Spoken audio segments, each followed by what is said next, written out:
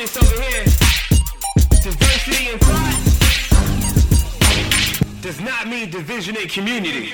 Hey, what's up, everyone? Welcome back to another episode of Stay Curious, a podcast where we want to create diversity in thought without creating division in community. I am your co-host, Matt Fisher. I'm the care pastor here at Hill City, where we record this and every episode of the podcast. And I'm here with my co-host, lead pastor, co-pastor, team member of Hill City, John Wagler. Wags, what's going on, man? It's vacation time, it feels like, for everybody. Yeah, you went in and out and all that. You went to the land of Mormon. The land of Mormon. Utah. Salt Lake City. We stopped in there for half a day. Mm-hmm. I would classify that as the most underwhelming city in America. And they like it that way. And it really was. I didn't have like super high expectations going there. But I was completely underwhelmed. I couldn't believe they have an NBA team. That was the part that bothered me the most. Shots fired at Utah. Yeah. Now we then stayed at Park City, which is just beautiful. I mean, it's truly beautiful. What was one? I don't know anything about this Park City. What was one? All I saw was that you guys were watching like Olympic style. Yeah. Skiing. Well, yeah, and then we went to the Olympic park that was there. Okay. Because they had the Olympics that were there. Okay. And so they have a training facility there, and we rode the bobsled. Literally rode in the bobsled, 75 miles an hour. Absolutely not. And it was a stupid decision. I'm glad I did it, but it was so dumb because beforehand I was thinking to myself, I get sick on roller coasters, so I don't ride them, right? So, but I don't know why I thought this would be different because I was like, I love like driving fast things and doing like. There were other I've been on tubes that were going like super fast and like those things don't bother me and everything. And so we get in, you go up to the top of the bobsled and you think there must be a training video because we're about to go 75 miles per hour on something that like you could just die on. Yeah. And you have a driver, but like they just literally, you go up to the top, they hand you a helmet and then you just hop in the sled. And you just say, feel the rhythm, feel the rhyme. I said, Lacey, I was like, I wonder how many times people have done that. I mean, I hope every time. But we start going down, we go around the first turn, and in my head, it felt like I put my head in a vice. It was just like turning it, and I was like, oh, this was a mistake. Please don't puke on this ride. Please don't puke on this ride. This helmet. Yeah. At least if you puke on a roller coaster, it goes out. But man, it was crazy. It's crazy. I mean, we went 75 miles an hour. It's crazy to think that they go 90 to 110. That's wild. What was something beautiful there? Like when you say beautiful, was there like a mountain? What is it? Yeah, I mean, it's surrounded by mountains. Okay. And so you're, it takes your breath away. Actually, literally, the altitude. It took us a couple of days to get used to it. But it's just beautiful. Like, you just, every turn, you're just like, oh my gosh, this is crazy. Like, this is the view that people have all the time. Yeah. And because that's not like that here, or in so many other places. And so it's like wide open. You see it. The sky is different. The stars are different. The just feel is totally different. I mean, it's truly a beautiful part of the country. It's really cool. Yeah. And actually, one really cool thing too, just ties in the Bible, I guess, or cosmology, I should say. Lacey commented on it, but when you look at the mountains, it's stair-stepped. It looks like mountain ranges always look like they're stair-stepped. And so back in ancient cosmology, they always believed that the mountains, because they could never get to them, right? So they believed that that's where the gods lived. Oh yeah, that makes sense, right? And so that the gods were on the mountains and in the ranges. And so when they would design their temples, that's why they always do the stair stepping. It's in the design of like how you see a mountain range in a far off distance, and that's how they would design their temples because you stair stepped with the gods. Huh? Yeah, that's fascinating. So that was cool because you could see it, and Lacey just mentioned it. She didn't even know that part of cosmology. Very cool. Well, we're going to Toledo next week, so that should be fun. Toledo Matt is our staff tech's favorite Matt, I think. Oh man. Yeah. So we haven't started vacation season yet, but we will. So this week we are going to continue our conversation on the book of Mark, creeping right along all the way to chapter 3. Because I feel like we had a great conversation last time about demonic influence and the ego and idolatry and all sorts of cool stuff. So this week we are going to be in Mark 3 and just kind of talking about, again, if you're not following along the sermon series that we're on, or you're not a part of our community, or even if you're not a person of faith, we're going to try to not make it too insular, too much Bible study, and really just talk about sort of the wider themes in this book, because, man, it's just like every word is... Mark is dense, I feel, because it's short. It's short, yeah. And so it's very dense. Yeah, it makes you really think quickly and like trying to find the all the kind of hyperlinks to different things. Yeah. And, we're 6 weeks in, but only in chapter 4, on Sundays. We're going to stay in chapter 4 even this upcoming Sunday. So it's, there's a lot there. So we're going to continue that. Before we do that, and even before we get into the feed, it's funny, I was driving here to record the podcast, and I was listening to, our last podcast to kind of get caught up to where we were, and I feel a lot of guilt about how it sounds, and I was like, what do I do with all this guilt? And I realized it's my podcast. I can just apologize to everybody for how it sounds. So it was like, I don't know. I feel like the mix wasn't good, so I apologize. I don't know if that's a retraction. I don't know where that goes, because I don't know that hosts are always the producers. But you know what, guys? I'm going to do a better job. I'm going to do a better job of mixing the podcast. We don't have someone else in the booth mixing. Yeah, we don't. We're in the booth. We are a two-person operation. So that is my promise to you, the listener. Whether it bothered you or not, it bothered the crap out of me. So, but before we get into the meat of the show, we are going to do our new segment for 2021 from the feed.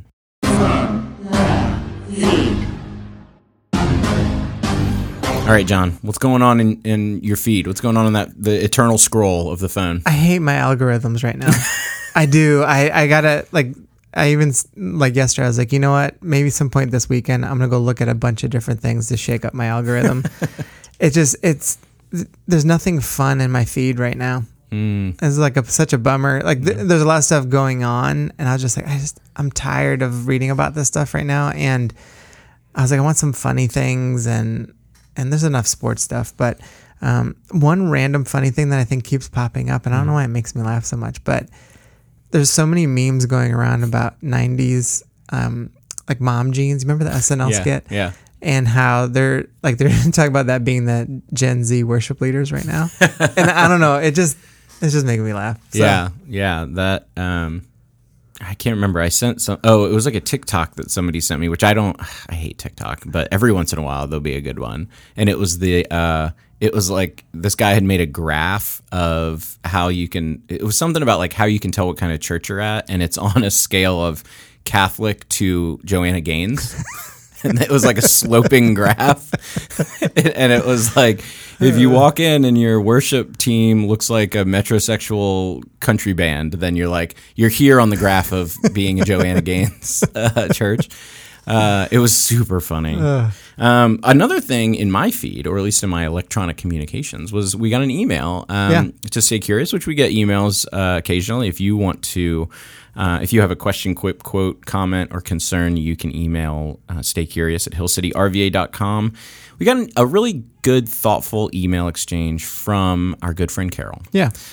She's a community member here and in the boomer generation. And I kind of want to, again, maybe another retraction. I'm bringing a retraction. But she brought up a great point about when we were talking about generational friction in our last episode. I kind of categorized or typified boomers as looking for the kind of respect that their parents as the greatest generation got. And Carol was like, well, but the boomers were the ones that were doing the 60s. We invented subculture rebellion, literally. And I can't believe I didn't think about that. I didn't even bring it up. It made me feel silly, because I'm super interested in the 60s and 70s. I love reading about the hippie movement and the Jesus movement and the new age, when the new age stuff came in, and long hair and civil rights, and so it blows my mind that I made that sort of misstep, because I love talking about that. Well, I think it was a good reminder of, there's so many different angles and perspectives. And even when we talk generationally, it's hard to pin a group down. Yeah, absolutely. Yeah. Absolutely. It was good. So there you go. Thanks for writing, Carol, and having that awesome conversation. And we've also gotten some other good emails recently about some things to address that, we're going to do an episode on CRT, critical race theory. I'm here coming up soon. And then Brittany had emailed in about, some questions about, what do we do with, like, essentially, this is not the phrase she used, but God behaving badly. Right. Yeah. How do we answer these questions? How do we answer some of these questions? So we'll do that here in the upcoming weeks. Yeah. So keep the emails coming. We absolutely love it. It sometimes takes us a while to get to your thing, but we never ignore an email. That's right. Yeah. All right. Well, without further ado, we're going to take a short break and then come back and talk about Mark 3 and some of the sort of finer points of where Jesus draws lines morally, socially, religiously, and how that kind of shook things up both back then and for us now. Y'all know we staying curious over here. All right. So, again, we are in the middle of a sermon series at our church. Is sermon not the word I'm supposed to use anymore? Is it message series? What do you like? You're the guy giving them. I know. For the most part. I mean, I still call them sermons. Okay. Yeah. I mean, I one time called our lobby the narthex, and I thought you guys were going to fire me. So I'm always worried that I'm using the wrong words. So yeah, we're in the middle of a sermon series called Won't He Do It, where we are kind of crawling through the book of Mark and just really, I think, soaking in all of the both big overarching themes and then a lot of the nuance. Yeah. But as we said before, you've only got about 25 minutes to preach on Sunday. Yeah. So we wanted to kind of continue to unpack some things that we didn't get to in our normal Sunday service. So we only got 25, but I typically take 33. Is it 33? Is it that specific? A lot of times it's usually in like 32 to 34 is like my normal. Yeah. And then sometimes I can't shut my pie hole and I'll get up to 36. Yeah. And then all the guest services people start freaking out because they got to. Well, I mean, the human attention span right now is only like 4 minutes. So either way, whether it's 25 or 35. I get you in and out a few times. There you go. So yeah. John, give us a quick summary of sort of what's going on in Mark 3, like where are we at? We were talking earlier about that show, The Chosen. Give us the give us the vista that we're looking at of where Jesus and his followers are at. Yeah, so basically now what we've come into is, Jesus comes in originally and he talks about the kingdom of God being near. He begins doing these miracles. He asks to have these new followers, these 12 disciples that join his team. And there are more disciples than that. Those are the 12 that are listed. There are other women and some other people that are just as involved. And then essentially he's starting to become like a household name. I mean, the crowds are getting bigger around him. People are starting to ask about him. The religious teachers are starting to freak out because the people that once listened to them are now being like, no, this Jesus of Nazareth guy actually said, and so there's becoming this dramatic shift that's happening. And so now we start seeing these interactions that Jesus is going to have with some of the teachers of the law. We're starting to see, we're starting to get up on the precipice of how some of these miracles are starting to play into Jesus having power over certain things. We talked about the demonic stuff last time, but there's power over evil. There's power over the demonic. There's power over sickness and death. There's, we're going to see, and I'm going to preach on this weekend, but the power over nature. So there's these big, significant things that are happening there. And then also, like, we're seeing like these little stories of just like personal interactions he's having with people. So there's a lot of stuff going on. Yeah, absolutely. Kind of leading up to chapter 3, we have a scene at the end of chapter 2, which I feel like I said earlier, you and I could do probably a whole other podcast, like literally name the podcast and just talk about it for 100 episodes. But, Jesus is sort of in the presence of sinners, quote unquote, having dinner with those that the local Jewish authorities would consider to be immoral. And he says, how can the guests of the bridegroom fast? Oh, I'm sorry. That was when he was talking about fasting, but he gets into basically an analogy about like unshrunk cloth being sewed onto old garments and new wine being put into old wineskins and how that won't work. This is a thing that could still be super controversial. Like if you could really apply that or misapply it to almost anything. Like, if anybody comes at you about anything like, hey, you're drinking a lot, you could be like, well, well, rethink your whole thing about drinking, because like Jesus says that you shouldn't put old garments sewn onto new cloths. So so you can't imagine how scandalous it was then. Well, yeah, especially when the whole idea of fasting, which is, for them was like, you're not eating, you're not, but the premise was for the fast primarily was this longing for an expectation of the Messiah and of what was to come. And it was prepping yourself for that. And so when Jesus turns around and is like, hey, these guys don't have to fast anymore because I'm here. It's like this groundbreaking thing that he's saying. But then it's like they go back and start fasting again because he's no longer here. And so it's like there was this longing and waiting for Jesus, and then Jesus is there. So it's like, you don't need to fast anymore because I'm here, like experience me. But then when he dies and, we believe he was risen again, but then they go back to fasting because there's this longing for Jesus to be with us again. What do you think about fasting? I would say out of all the spiritual disciplines, it's my weakest. The times that I've done it have been fruitful most of the time. I've thought about this a lot, and even like reading through Mark, I was just like, man, I've got to like put this into my practice a little bit more. I know a lot of people who do this as a regular practice, and not for health reasons. It's just all spiritual. And I think fasting can be a wonderful discipline in someone's life when it's centered around prayer and like connecting with God. And it does drive something deeper inside of us. And so I don't do it nearly as much as I should. Not out of like, when I say as much as I should, not out of being like, you should do this 10 times a year. But I should do it more because there's a connection point, I believe, that can happen with God.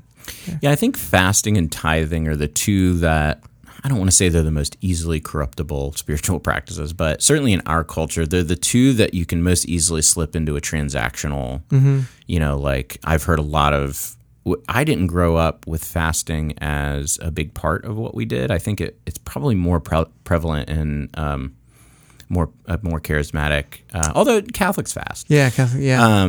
But it seems like some of the negative sort of fasting stories I've heard have had a lot to do with a transactional view of it. Like we fasted and we prayed for 30 days and so still died, or such and such still happened.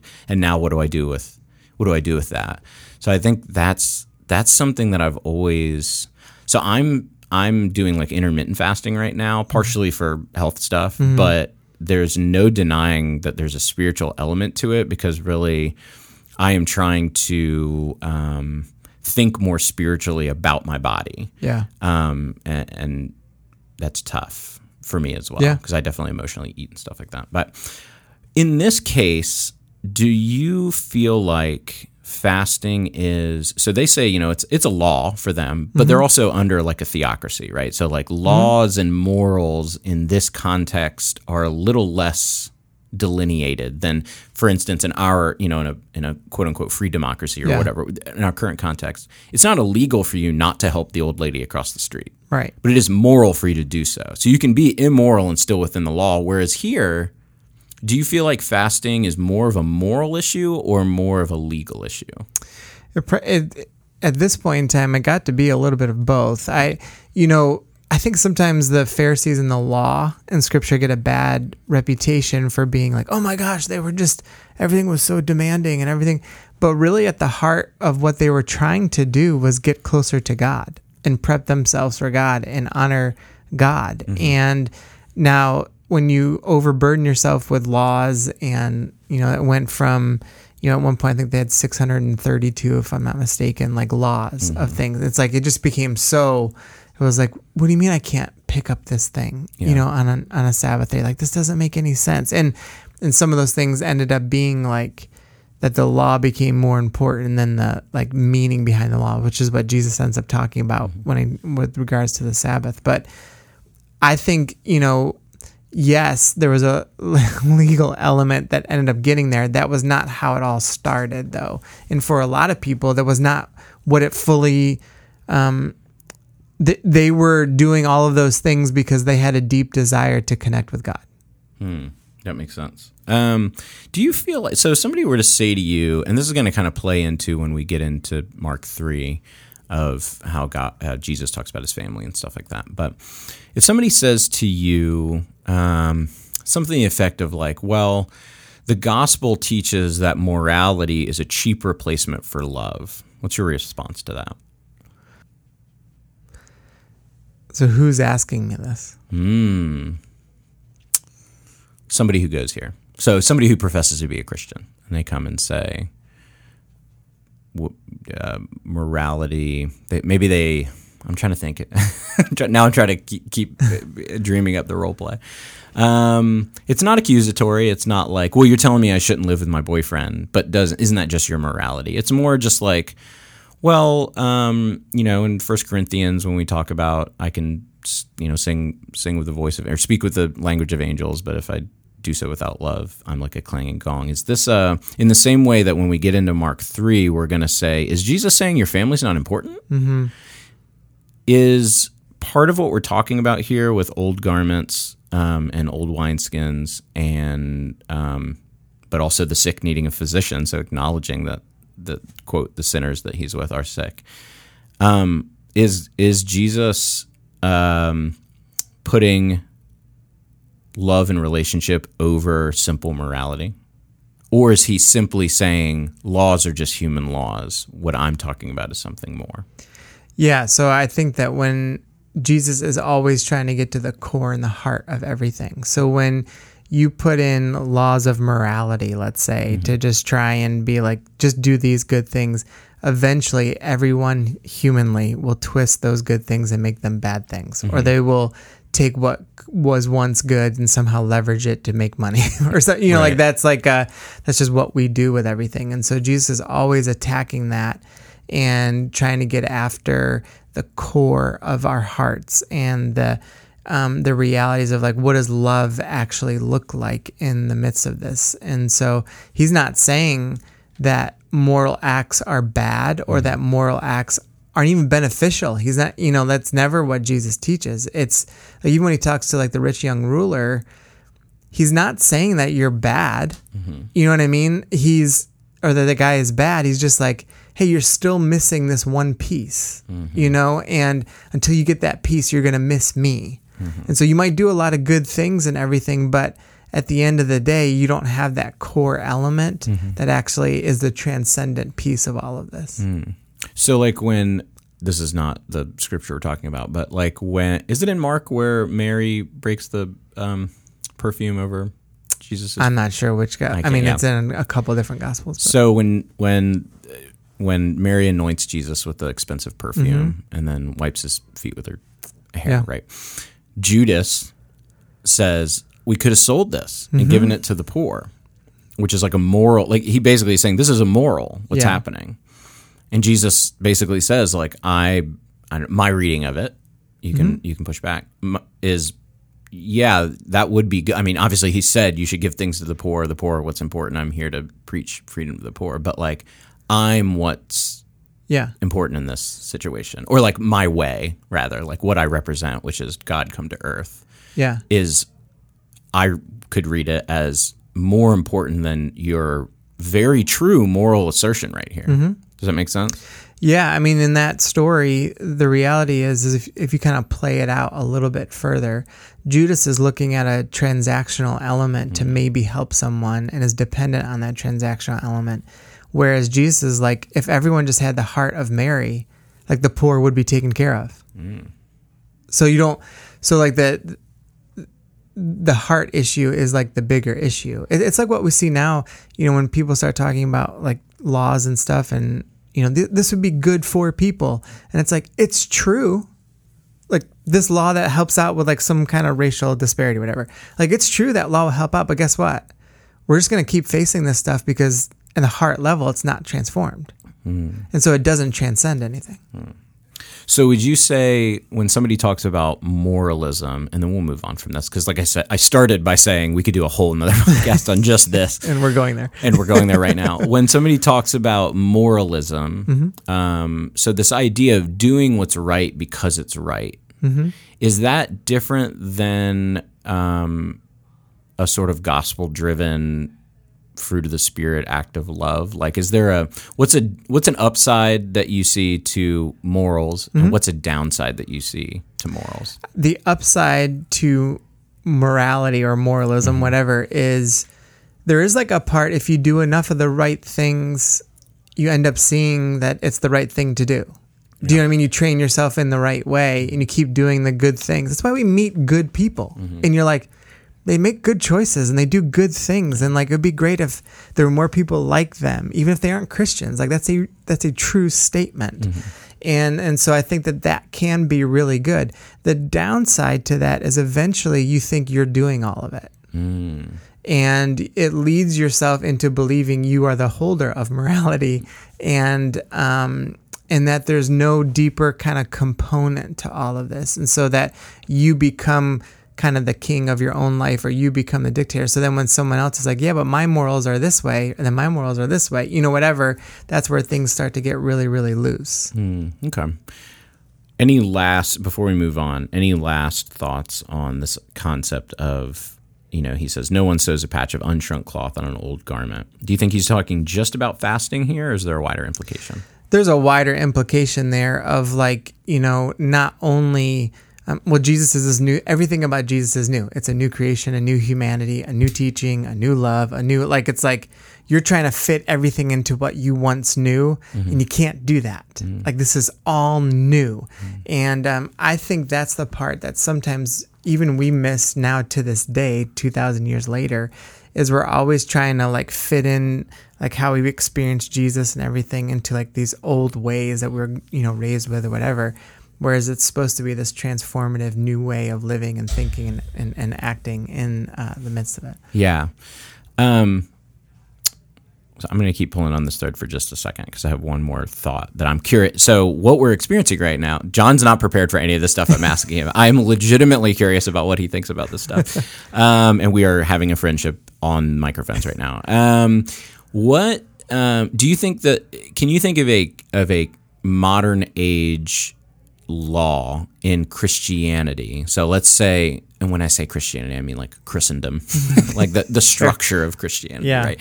Not the act of being like Christ. Is there something that you have encountered, maybe growing up or recently, that you would classify as we are being the law keepers in this sense, and that Jesus, if he were here today, might be like, Are you talking about more like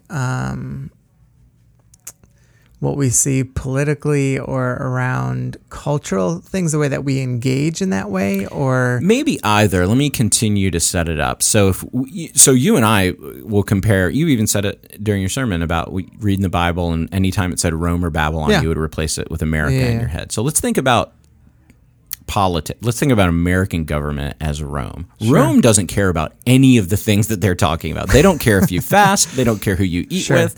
Yeah. They're not concerned. So those laws, the law of the land is not concerned with that stuff. Yeah. Now, there's the little fiefdoms of the Jewish teachers and the Jewish law, because Rome has also been like, you know what, run it any way you want it. Sure. So maybe we'll see that as like states' rights, right? I don't know. So maybe less political and more culturally, like, is there a place where you've seen us as the body of Christ, as a church, take our morals, make them more like laws, and then use them in unhelpful ways?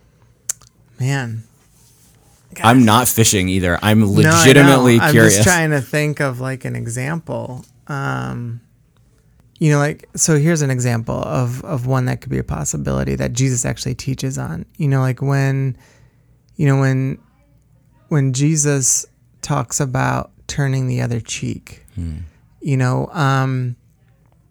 there's this part of it where I feel like what has happened within the Christian church, and this is more the American church, though I can't speak to different cultures, but in the American church that we believe there's this big tie-in to like who we are as a nation and the purveyors of strength and the purveyors of truth and everything else. And there's this like unhealthy tie-in between the church. And it feels like there's this kind of law of like all violence is justified, you know, in the way that we begin to think about it and how we treat other people. And we become numb to violence. And I think Jesus would come in and he would teach in the same way. A lot of times when I read the Sermon on the Mount, I feel like it's so applicable to today. Like it's like when we talk about turning the other cheek, do we really have this idea of like what it really means to love our enemies or have that kind of mindset of being able to be gracious in the midst of this stuff? And I think what ends up happening is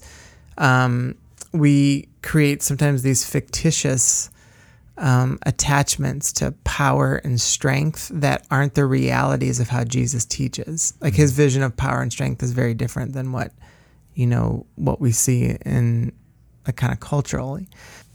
Well, do you have like a perspective? I mean, a first thought would be, so a thought that I keep having, and some of it has to do with listening to that Holy Post podcast on Jesus and John Wayne. One of the things that she says there is she's talking about the Cold War, and she's talking about moral clarity. And I think she uses the word that like the intoxication of moral clarity, of just like knowing who the good guys are, which is something that in World War II we had a lot of moral clarity. We still do it. I mean, like how many video games are based on World War II and the Cold War? It's just like these are the bad guys, these are the good guys, and this is what it is. And I just keep thinking about the concept of sober-mindedness that Paul talks about and that Jesus talks about, and how intoxicating moral clarity can be. It's so interesting. It's the only thing that is a burden and also an intoxicant. Sure. Yeah. Maybe not the only thing, but and when we think about, to your point about the violence, or like sort of how we circumvent a lot of the Sermon on the Mount to justify strength and violence and stuff like that. I just think about how much of that is the result of our absolute intoxication with the moral clarity of World War II and the Cold War. And I just wrote down that moral clarity is a cheap replacement for love. And I've just been thinking about like, but is that just a nice thought I had, or is there biblical support for it? Well, there's certainly biblical support for it, because Jesus is talking, like when he's talking to the Pharisees, he's talking to the most moral people out there. Right. So like, I think there's a lot of, when Jesus is constantly saying like, well, you have heard it said, but I'm telling you it's this way. He is constantly addressing like, I get it. You guys do a lot of good things. I get it. In Matthew 23, the woe to the Pharisees, he's talking about you whitewash tombs and like you got to clean the inside first. And whereas like the morality part is all the outside, like that's what people see. And he's like constantly going in. So there is a lot of biblical ground there to say like, we get it, like doing all the right things like looks good, but Jesus is always like, that's not the answer. And it never is, because you end up building your own kingdom, or you end up doing your own way, or you get duped so easily. Like these guys, like the Pharisees in Scripture, they were super moral people who followed all these biblical guidelines, created more of them to try and make it more strict, yet they went arm in arm with the Roman government on some things, because they could leverage their power to be able to do certain things culturally, and so Jesus is always talking about that stuff, about not, to your point about morality being I don't remember the exact phrasing you used, but like that is a cheap substitute for actual love being the the centerpiece of the discussion. And even when it comes to the whole, I mean, think about how like so much in our country, and I was actually jotting down a note here today for just a social media post I'll probably do this weekend, but our entire system right now is set up around fear, right? You fear the other side. You fear what the other news channel says. You fear, and like what someone else might think differently than you. You fear the Democrats, you fear black people, white people, whatever. Like you fear, and it causes all this division and hate. And at the end of all of that, you can't find an ounce of scripture to support that. Yet, as a matter of fact, the most repeated, as we said last time, is fear not. Fear not. And, or love your enemies and like all this different stuff. And so we're making people and systems and all this stuff, like we're always making those things the enemy culturally. And the problem is that the church keeps jumping in on all these things. And so the end result is we end up not loving. We end up not showing grace or empathy or compassion or any of those things, any of the one another's that, we're taught to. And so this whole morality piece circumvents and actually goes above and beyond when Jesus teaches about love. Yeah, that's a good thought. I just keep thinking about like, it's funny when you're saying that. The only thing I can ever think is fear leads to anger, and anger leads to hate. Hate leads to suffering. Fear is the path to the dark side. And probably how much of my theology accidentally comes from Star Wars. But yeah, I mean, I just thinking about like, again, this intoxication of moral clarity, whether it's the moral majority, right, in the 80s and 90s, whether it's Cold War or World War II or whatever, or cancel culture, like which is considered a left leaning thing. It's all like the intoxication, the absolute removal of our sober mindedness through the drug of moral clarity. Yeah, and it's like it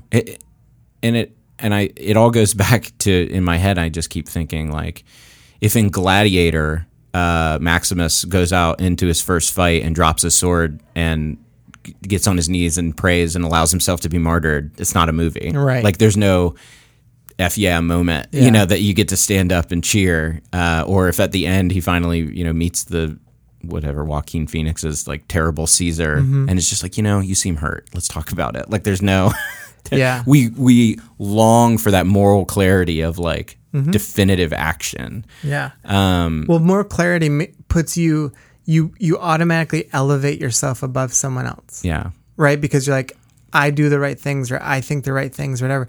And this is, I think, again, we see this in Mark 2, we see this in Mark 3 when Jesus is like blurring the lines of like, who's my family, like all that stuff. And he's doing all of these things because this is why following Jesus is so difficult. And I really do mean that, because it's always at war within your soul and in your head, because you're just like, oh man, if I want to follow Jesus, like it's my natural inclination is going to want to be like the moral person, or, I know better or whatever. And I think what Jesus consistently does is he hovers in this middle or gray space all the time. And we aren't comfortable in that, because that's where the most tension is. It's easier to jump further on one side or another to something, which is what morality, like even if you just look at it culturally right now, the far left and far right, they both think they're morally correct. And that they have all the answers. Where Jesus resides, though, is he's constantly in that middle part. He's constantly in that gray area. This is why it's so difficult, I think, for Christians a lot of times to be like, someone comes in and they've got a checkered past, or they think, a certain way, or have done certain things. And it's like, our responsibility is love, grace, empathy, compassion, like bear one another's burdens, all those things, and step into that. And you hope for certain things for someone, but like the process might not be as quick as you want, or whatever. And so Jesus is always like pushing us into this like blurring of the lines of like how we try to separate all the time, or blurring of the lines of saying like, you've just tried to elevate yourself over that person. That's not okay.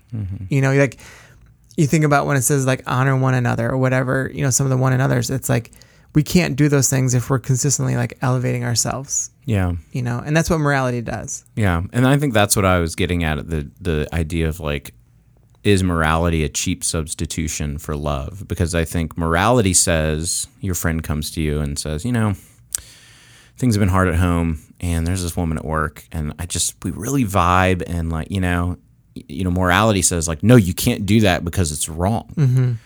Love says, are you going to be happy if you, like, really, are you going to flourish? Are your kids going to flourish? Is this helpful? Yeah. Ultimately, And I think we get this thing of like, well, if you just live that way and you're not moralistic, then people will just do whatever how will you prove to somebody that it's not good for them to cheat on their spouse? And it's like, well, you got to go a little deeper because they may think, yeah, this will make me happy. This is what I should do. But if you drill down with them, you're like, is this what's good for everyone in this situation? Really? Including yourself? Are you really going to live a better, flourished, more evolved life? When you continue to peel back the layers all the time. And that's what love does. Morality doesn't peel back the layers. Morality just says it's all exterior. Right. It's all exterior. And so like someone who like I've literally sat with couples where there's been adultery, let's say. And the person has said to me like, well, I'm just not happy. And the best thing for me and the best thing for our relationship, the best thing I was like, I started looking for quote unquote love somewhere else. And I don't want to be in this anymore. And so they decided to like engage someone else. And in that moment though, they thought that was the right decision because they were like, I'm not happy over here anymore. Our marriage is over anyway. There's no love there anymore. And so they justify these actions. And even you might say like, well, they don't really think it's good. But a lot of times people do think it's like okay to do. And they justify all those things. Whereas like as you begin to peel the layers back all the time, which is like the loving thing to engage and figure out and all that stuff, it becomes a way deeper. Yeah. You really put that word happy on trial. Yeah. Rather than, I think morality puts the not. You are or you're not. And so what's moral based on that? Whereas I think love puts the emphasis on, well, what does it mean for you to be happy? Yeah. Does that just mean getting what you want in the moment or having more intimacy with, physical intimacy? Like, what does that mean? Let's peel that back. So I think that's what I was getting at. Okay, I'm going to cut into this conversation really quick because it got really long, and so we're going to make it 2 conversations. If you have quips, questions, comments, or quotes, you can email them to staycurious@hillcityrva.com. Tune in next time for the second part of this 2-part conversation on Mark 2 and 3. And as always, remember to stay curious.